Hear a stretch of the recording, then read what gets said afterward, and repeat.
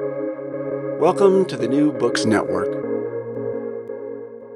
Hello, I'm Nicholas Gordon, host of the Asian Review of Books podcast, done in collaboration with the New Books Network. In this podcast, we interview fiction and nonfiction authors working in, around, and about the Asia-Pacific region.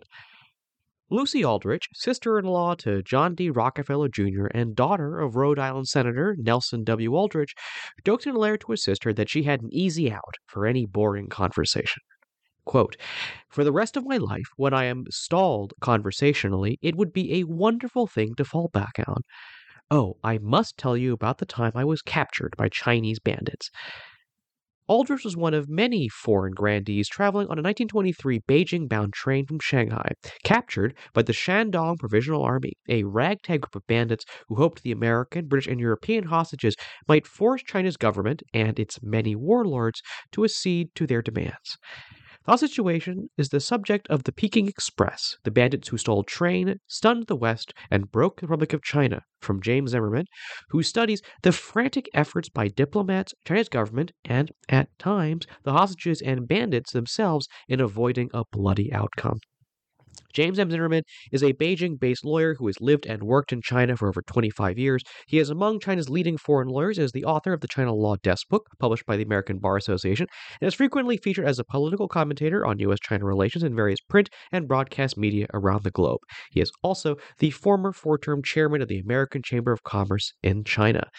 Today, James and I talk about what became known as the Lin Chang incident and how this hostage situation and potential diplomatic disaster may have changed the course of Chinese history. So, James, thank you so much for coming on the show and talking about the Peking Express. You know, one thing that I think struck me and probably strikes everyone who looks at this incident is just how important, wealthy, and diverse the group of hostages are that are taken on this train. Like the train starts in Shanghai. What made the city, especially in the 1920s, such a cosmopolitan center for business, for culture, for finance, for everything? I mean, in 1923, Shanghai was clearly, a boomtown. I mean, it was considered to be like the Paris of Asia. I mean, you have banks that were based there. You had manufacturing. It was just a booming area.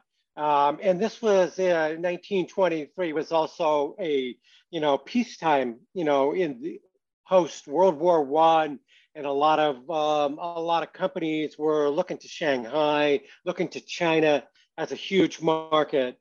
And so Shanghai and other treaty ports throughout the country, were doing really very, very well. Their populations were increasing, infrastructure was being built, and living in a place like Shanghai in 1923 was no different from living in, say, New York, London, Paris, and other major cities around the world. But the interesting thing too is just outside the city limits, things were quite different. It was a big contrast from, the booming areas of Shanghai and the more rural areas of other parts of China. And part of that was that China was struggling with, what was we know as the warlord era. It was in 1923, that was 12 years after the fall of the Qing government. And, we had this a revolving door of warlords that were coming in and out of the Peking government. And so the central government was having a real difficult time trying to, unify the country, trying to get control over all of these factions, warlord factions that were fighting one another. But so while Shanghai was booming, just outside the city limits, things could be a struggle, and that's something that was the overall kind of environment that, things were in 1923. And it's funny you talk about kind of like the struggle outside the city, because that actually is a good segue to my question about who these bandits actually were. The bandits that derailed the train, captured the foreign hostages. Their leader, Sun Meiyao, and I think as he's portrayed in the book, through the historical sources. I mean, he doesn't seem like your stereotype of a bandit leader. He has he has political demands. I can't remember the exact name of the bandit army. It was like the Shantung Provisional Army or something like that. But who exactly like was this group, and who were the people that led them?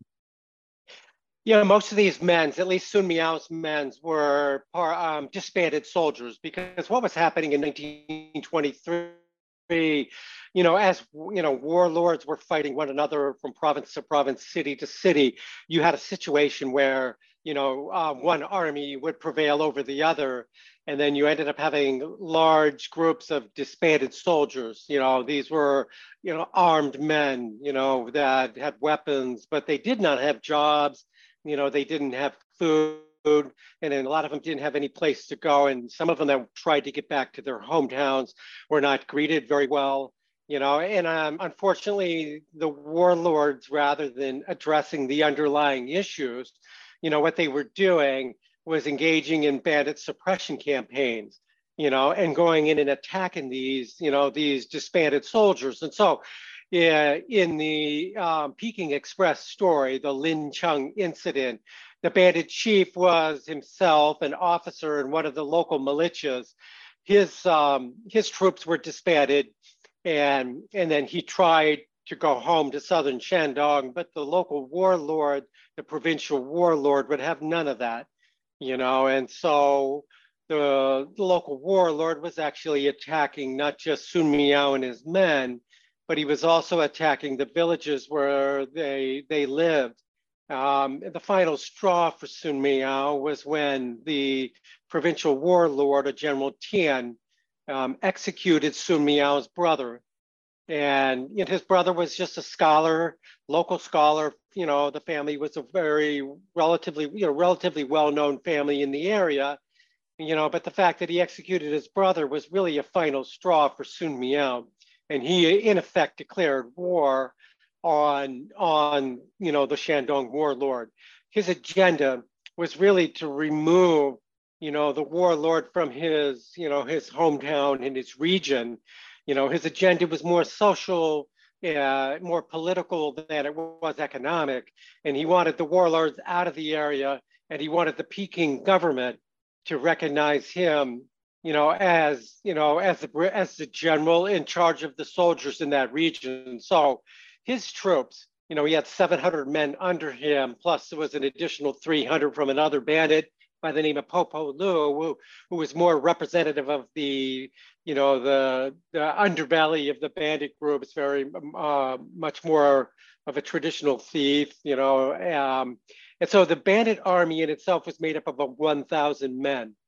And then under the leadership of Sun Miao, they made a decision that they were going to derail the train. They were going to take hostage, not just, prominent foreigners, but also take hostage a number of the high wealth, well-to-do Chinese, passengers that were on the train, and then to use them as hostages and prisoners for their political agenda. And so Sun Miao was very charismatic. He was someone that got a lot of respect, from his men, and someone that would be considered almost like a Robin Hood, sticking out for looking after the interests of those, the local villagers and the people that he, that he lived and grew up with. The interesting thing, though, is the bandit army was comprised of a number of very interesting characters. In addition to disbanded soldiers, you had people that, that had fought, in overseas wars that were, soldiers of fortune in Russia. And then after the Russian Revolution, they went back home to Shandong, joined the bandit army. But one of the bandit sub-chiefs, who went by the nickname of Rusky, who spoke Russian fluently and had a lot of stories to tell about his time, traveling around Siberia and fighting with the Russian army. And then there was also very interesting and sophisticated, bandit sub-chiefs that were also part or previously part of what is called the China Labor Corps. And these were men that were sent over to Europe during World War I to support the Allied armies like the French and the British. And they were workers, that, supported the troops, and they were digging trenches, burying bodies, But basically what they had the opportunity to learn a lot about modern weaponry, machinery, and they also learned continental languages. Some of them spoke French, some of them spoke English. But when they returned home after World War I, a lot of them, just like disbanded soldiers, did not have jobs. And so they ended up joining the bandit armies to try to either be reinstated with an army or to get a job within an army or just to protect their hometowns. So he had a number of the bandits, very sophisticated, that spoke a number of languages, including one gentleman that went by the nickname of the Frenchman. And he was someone that many of the hostages warmed up to because of his language skills and because he was fairly sophisticated versus some of the more homegrown bandits. So you had the bandit army was a mixed bag of not just disbanded soldiers, but you also had hardened criminals, you had drug addicts, as well as people that were soldiers of fortune or those that worked in the killing fields of Europe. Yeah, I mean, and there's, I mean, speaking of the warlords, I mean, kind of Sun wanted to be recognized as the general of this region. Then you have the warlords on the government side, or maybe government should be in quotes, because I'm sure the levels of accountability and authority were very thin. So I mean, the warlords seem, or at least the warlord on the ground was Marshal Tien, seems very intent on using force, seems very intent on wiping out the bandits, even if it means putting the hostages at risk, much to the disappointment or horror of the foreign diplomats that are there. Why were, I guess, the warlords so intent on using force to resolve this issue? Well, the warlords, General Tien and his people on the ground in the area, a guy that was nicknamed the Black-Hearted General Ho. I mean, these were people that the local peasantry, the villages, hated. The villagers may have taken the view that the bandits were to be feared, but they really, truly hated, the government soldiers. The corruption level was off the charts. And quite frankly, it was the government soldiers that were selling their ammunition to the bandits, and General Tien and also General Ho were very much well aware of that. So, but what happened was that when this hostage crisis began, General Tien ordered the use of force, and he completely disregarded the safety, of the foreign hostages as well as the Chinese hostages. And part of that was because he was afraid that he would be blamed for all of this. It was more of a face-saving exercise for him to get in and try to destroy Sumiao before it got too far. But it actually had a reverse effect. As the troops were going after the bandits, it just drove them farther and farther into the countryside, deeper and deeper into bandit country, where they went to what's called Patsuko Mountain, where they felt protected, where these were their mountain home, their mountain stronghold. So as the Chinese army, the Shandong army was attacking the bandits, it just made it worse. And then the foreign governments tried to step in and say, hey, you really need to back off, withdraw, and negotiate with the bandits. But General Tien and General Ho did not want to do that. They felt that the use of force was the right decision to be made, because then they could nip this in the bud quickly, and, they figured what they were concerned about was the 1,000 bandit army, if given the opportunity, could grow, and that was actually a concern. And as over time, that 1,000 member army grew to 2,800. And that was something that was a fear of General Tien and General Ho. But overall, because the troops were not withdrawing, they actually ended up prolonging the whole crisis, into a full 37 days. So I want to talk about the hostages, and maybe one hostage in particular, which is Lucy Aldrich, who was probably the most famous of the hostages, I would guess.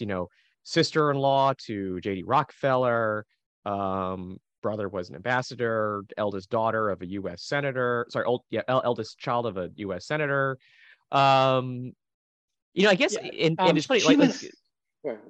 no, I was saying, who was she? And she managed to escape, and she has this like escapade through a poor Chinese village. Kind of, who was she, and what's her story in this incident?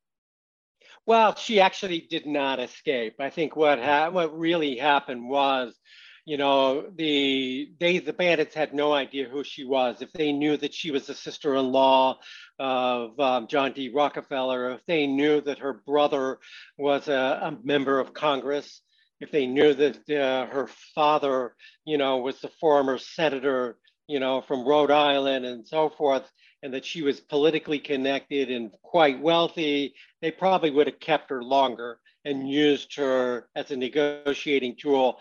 But they abandoned her. Part of it was because she was very talkative. Part of it was because she was slowing them down, you know. But she was clearly one of the most well-known of the hostages, and she was actually in China. It was her second time. She was on her second circumnavigation of the globe, and she was going to Peking to buy exotic fabric and antiques. And so she was a collector. And part of the reason she was there was to go, and really to expand her collection. And so that was why she was there. But there was a lot of other relatively prominent characters that were taking hostage as well on the Chinese side. There was the grandson of Yuan Shikai, who was the first president of the Republic of China. He was taken hostage, but he also was let go relatively early because the bandit chief, Sun Miao, was a bit intimidated by the fact that they had this very prominent Chinese, very politically connected, Chinese national that was, in the group, and Sun Miao did not want to intimidate, Yuan Shikai's family. So they let the grandson go, but also too, you have to imagine yourself at the Shanghai Nanking railway station, on May 5th, 1923, in this big room, and there are 300 people, getting ready to board the train. And you can hear languages such as English, German, Spanish, Italian, French, multiple Chinese dialects, and then you can also hear Asian languages from all over Asia, Japanese, Vietnamese, and so forth. So it's a very diverse group of passengers that were going to board this train. But it was also a reflection of Shanghai, a reflection of the diversity of Shanghai, in 1923. I mean, but looking in that room, in addition to seeing people, like Lucy Aldridge, but you also saw families that were on vacation.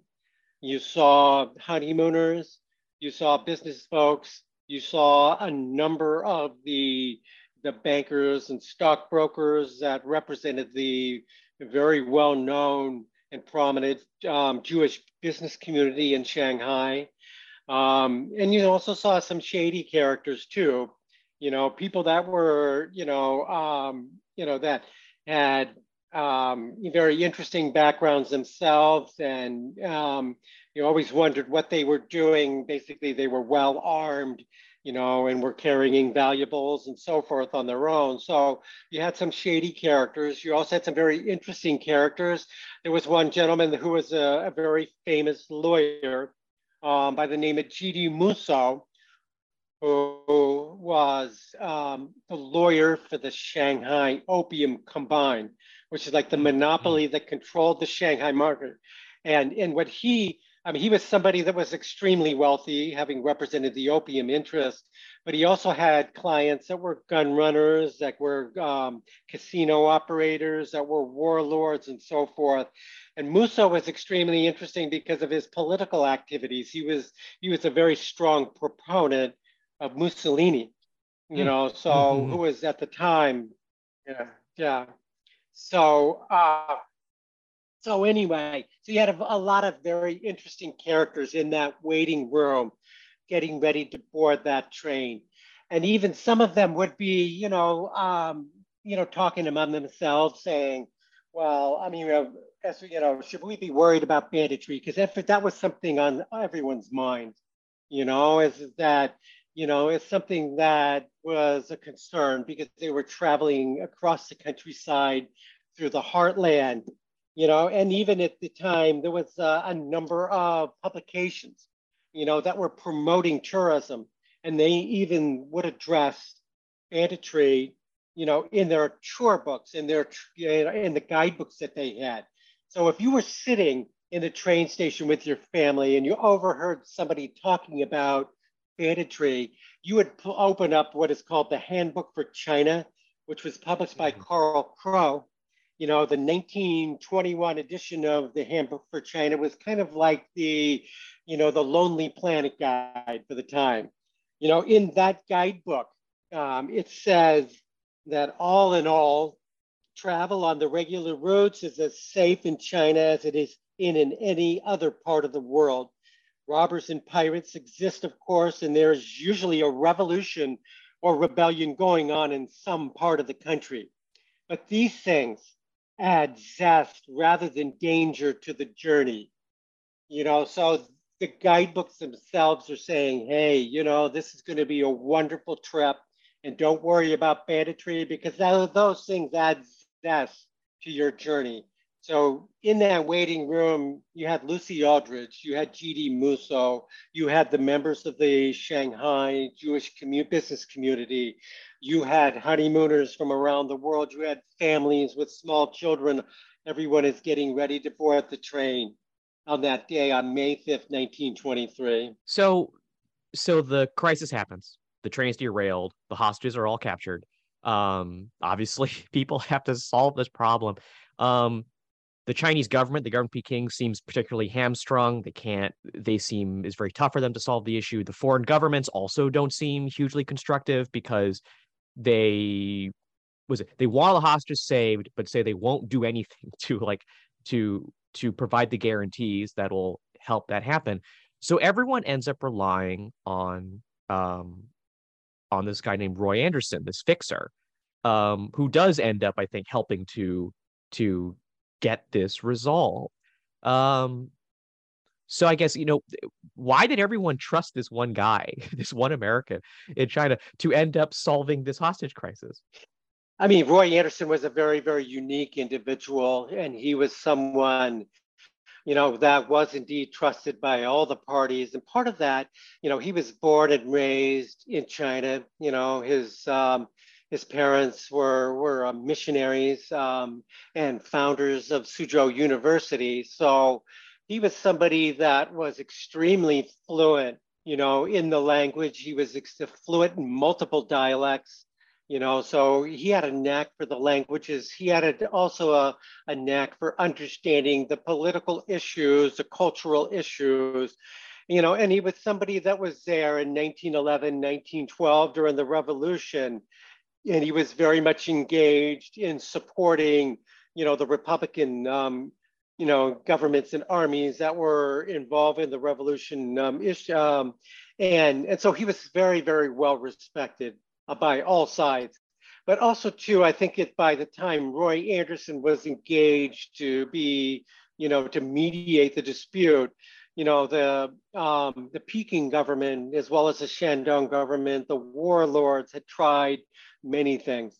They had sent delegation after delegation after delegation up to the bandit camp, and they were rejected. And part of that was a security issue. Part of it was a trust factor. And the bandits were like, we don't want to deal with the government. We do not trust the Chinese government.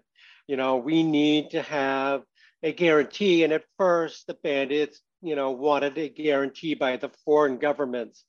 Ultimately, and I don't want to go into a whole lot of details about the story without giving away some of the endings, but a deal was cut. And Roy Anderson was the one that negotiated that deal that allowed for the release of the hostages, as well as the incorporation of Sun Miao and his men, into a brigade, of the Shandong army. So, by the end of the crisis, The hostages seem to have, maybe positive views is too strong, but they seem to have a more nuanced view of the bandits. Some of them hire some of them after this crisis is over.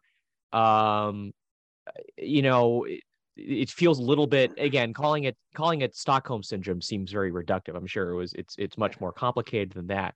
Um, but I guess, do we know what these hostages really thought of their captors? Yeah, part of my, in the process of research and in the process of writing this, story, I had access not just to government records or archives, but I also spent a lot of time getting copies of the letters as well as the diaries, the statements of all of the hostages, as well as the rescuers and everyone that was involved in this situation. It was a wealth of information.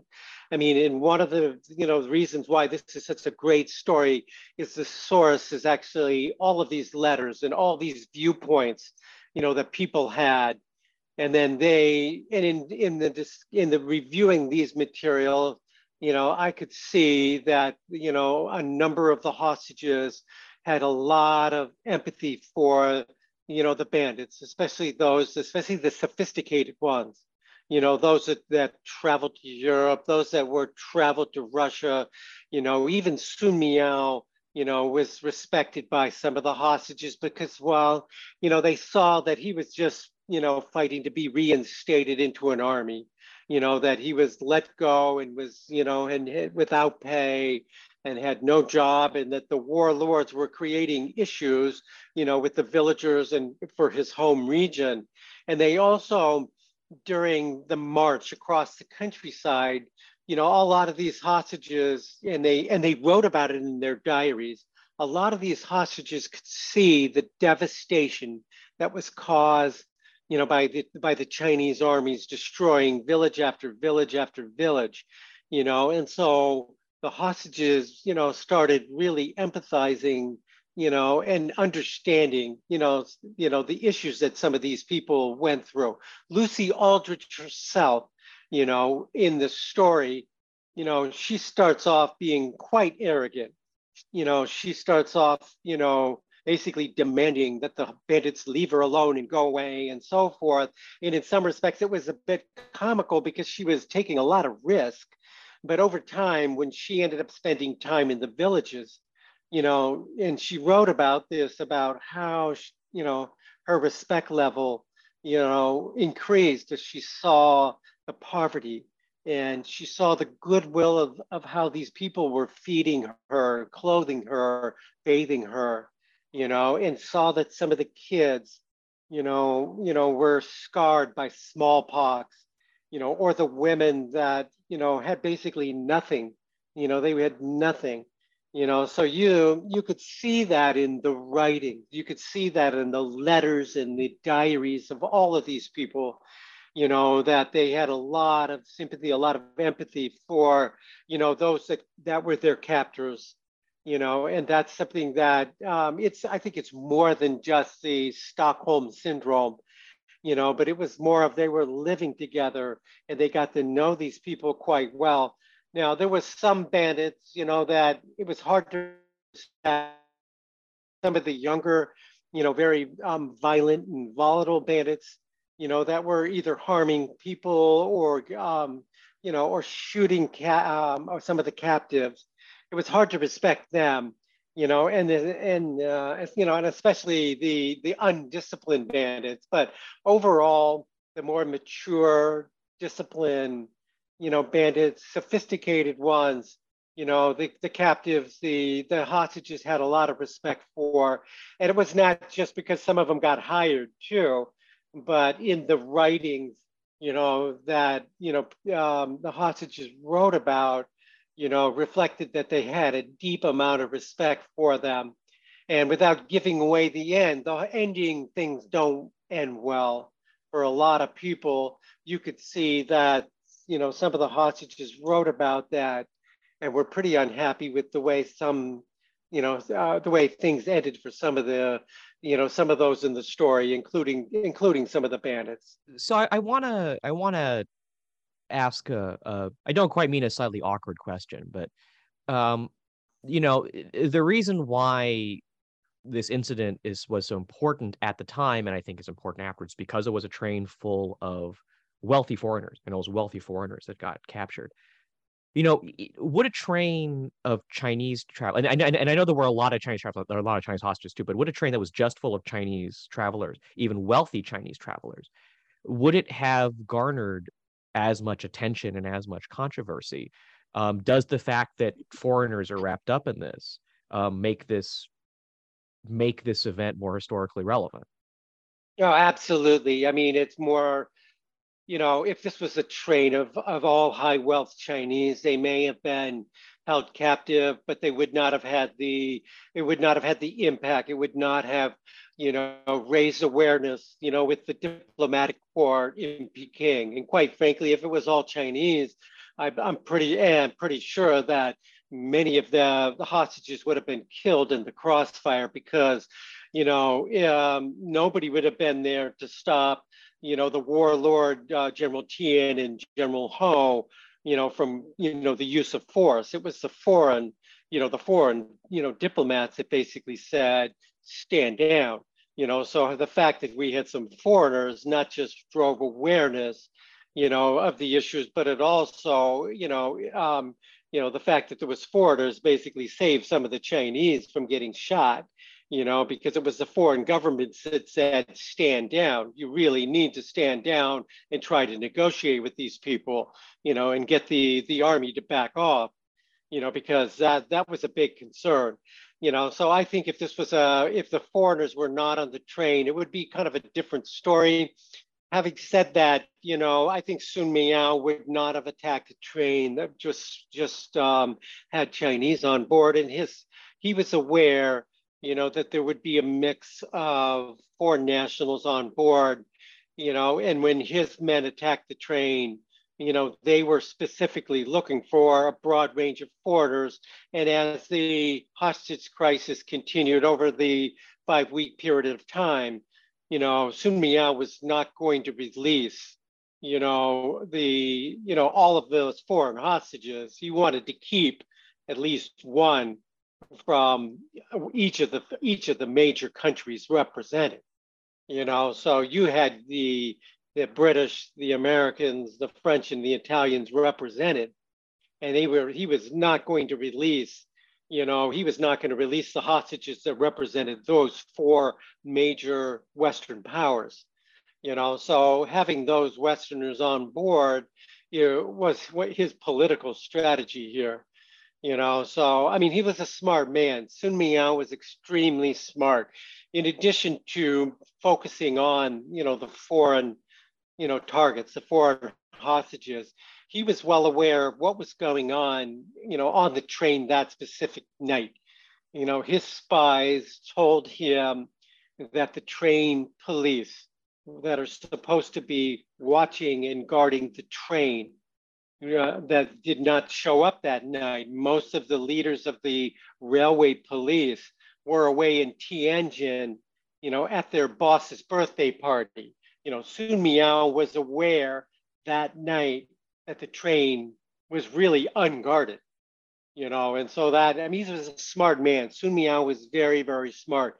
He knew exactly how to derail the train. He knew exactly when to derail the train, and he wanted to make sure exactly, he knew exactly that he needed foreigners, as his tickets.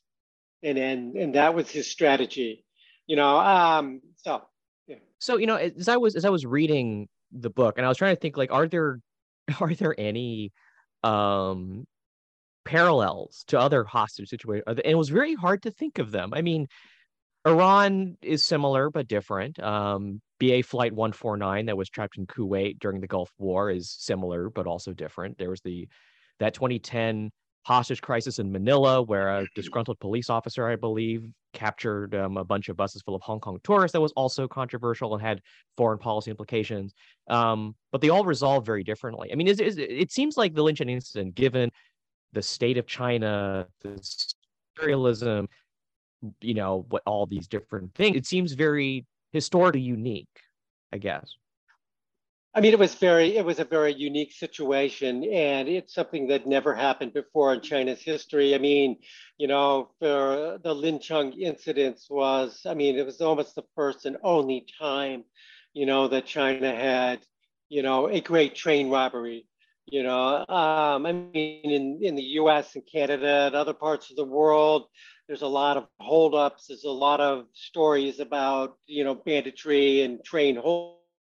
Most of it was for economic reasons, but for China, the Lin Chung incident was a huge political event, because it did have consequences that were pretty significant. But in trying to find a parallel, I mean, honestly, I mean, my view is that it's just a reflection that hostage diplomacy is alive and well, and it's something that we're learning in a lot of places around the world that it still exists today. I mean, I'm not sure I would compare it with some of the other examples that you had mentioned, but it's clear that the taking of people, and using them as a bargaining chip is a tool, that is used, by good guys and bad guys all alike, and so in this situation, I mean, it was the bandit chief made a decision that he was going to elevate this to not just a local issue, not just maybe taking one or two missionaries hostage in the countryside, but doing it in a way, he was going to take a lot of people hostage. He was going to shut down the express train, which was in effect the lifeblood of the country. The trains were a symbol of basically unifying this very fractured country, and so in doing so, this was an incident that is really in some respects without precedent, at least in China, but anyway, I mean, if you were to compare it with other examples throughout history, I mean, it's just another example of using people, as bargaining chips, so. I'd like to maybe end then by talking about what this meant for China. How it affected discussions between China and other foreign governments, how it affected Chinese political development. You kind of mentioned both of those potential repercussions in your book. So, I mean, but what makes Lin Cheng incident important in understanding China's history during this period, how China's history developed, after through the 20s, 30s, and 40s? I mean, a couple of things happened. I mean, on the day that the hostages were released, the president in power, President Lee, was removed from office. He was basically forced out, and part of it was because he mishandled, or is perceived as mishandling, this incident. He looked weak, because the foreign governments were pounding away on the Peking government. So, I mean, so it did lead to a situation where, the government in power, which had only been in power, for less than a year, it basically, had collapsed, and another warlord came in, just like the revolving decade after the fall of the Qing government. But I think the most significant thing, the impact of China and China's place in the world, is how, the foreign governments treated China after that. The Lin Chung incident clearly weakened the government in a variety of ways, and at the same time strengthened, Mao. Now a way that it weakened the government was because in 1923, there was discussions to end what is called the extraterritorial privileges that had been negotiated, after the Opium Wars. This was part of the unequal treaties, where the British, the United States, and other foreign Western powers had negotiated to have their citizens exempt from Chinese laws, from Chinese courts, from Chinese taxation. And these extraterritorial privileges allowed all of those governments to set up their own court systems. I mean, the United States had its own court. It was called the United States Court for China. It was physically located in Shanghai. Same with the British, same with the French, same with multiple other governments. They had courts, and their nationals were not subject to Chinese court. They were subject to their own courts. And these extraterritorial privileges were a huge embarrassment to the government. It was something that the repeated Chinese governments, even the Qing government as well as the Republican government, they saw the extraterritorial privileges as a violation of their sovereignty. And so following World War I, China had been, calling for an end to extraterritoriality. They called for it in the treaty with after the end of World War I, but that issue was not addressed in the Treaty of Versailles. It was not addressed in what is called the Washington Conference, which took place in 1921 and 22. And then, but after that, conference, there was the plan.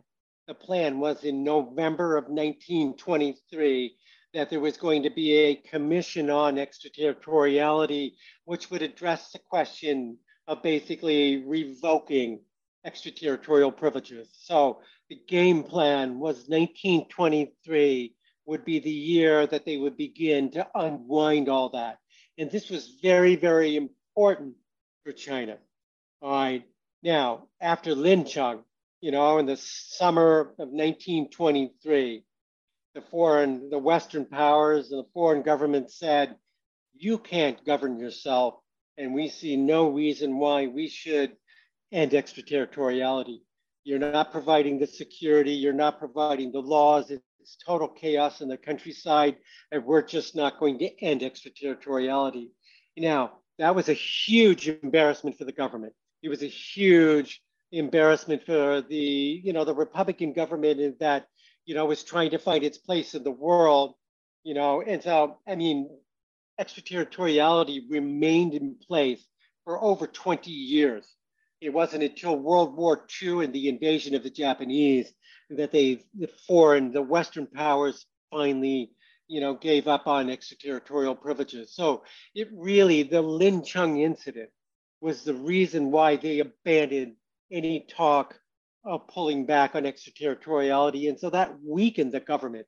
It weakened the government, internationally, but it also, in the eyes of the up-and-coming Communist Party, they saw the Republican government as being completely incompetent and incapable, of pushing back on the, on the foreign powers, and that only strengthened Mao.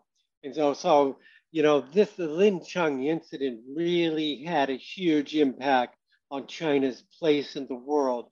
And it was not just the coup that removed President Lee, but also, with the issue of extraterritoriality, which was a huge issue for the Chinese. Well, I think with that's a great place to end our conversation with James Zimmerman, author of The Peking Express, The Bandits Who Stole Trains, Stunned the West, and Broke the Republic of China. James, actually, I have two final questions for you, the way I end every one of these interviews, which are, where can people find your work? And what's next for you? What do you think the next project might be? Well, I'm actually working on a project that I started before the Peking Express. I was, writing a book about the United States Court for China, and I'm writing about the first judge of that court, who was basically sent out to China and Shanghai in 1906, 1907, to actually clean up the town, and so this is basically a true crime story that I'm working on. And so that book I was working on before the Peking Express, and now that the Peking Express is out, I'm going back, to complete that story as well. And so that's what I'm working on. But in the meantime, there's still a lot happening, with the Peking Express story. The 100th anniversary of the event is coming up on May 5th. And I'm going to be leading a tour of the Shanghai Nanking Railway Station, which is today the Shanghai Railway Museum. So on May 5th, I'm going to be doing a tour of that. as well as leading a tour across the countryside in Shandong on May 6th and 7th. And so I'll be posting a lot of, photos and information about these events on both the website. The website is, www.thepekingexpress.com, as well as on Twitter. I'm going to be posting information about these events. And so that's what's coming up in moving ahead. And then hopefully in maybe 2024, 2025, I'll get the other book done concerning the U.S. Court of China. So, and that's what I have going ahead over the next couple of months. I'll have to check out the Railway Museum next time I'm in Shanghai. You can follow me, Nicholas Gordon, on Twitter at Nick R.I. Gordon. That's NickRigordon. You can go to AsianReviewBooks.com to find other reviews, essays, interviews, and excerpts. Follow on Twitter at Book Reviews Asia. That's reviews plural. And you can find many more author reviews at the New Books Network at newbooksnetwork.com. This podcast is on favorite podcast apps, Apple Podcasts, Spotify, Stitcher. Rate us, recommend us, share us with your friends to support us interviewing those writing in, around, and about Asia. Stay tuned for more news and who's coming up on the show. But before then, thank you so much, James, for joining me today. Thank you.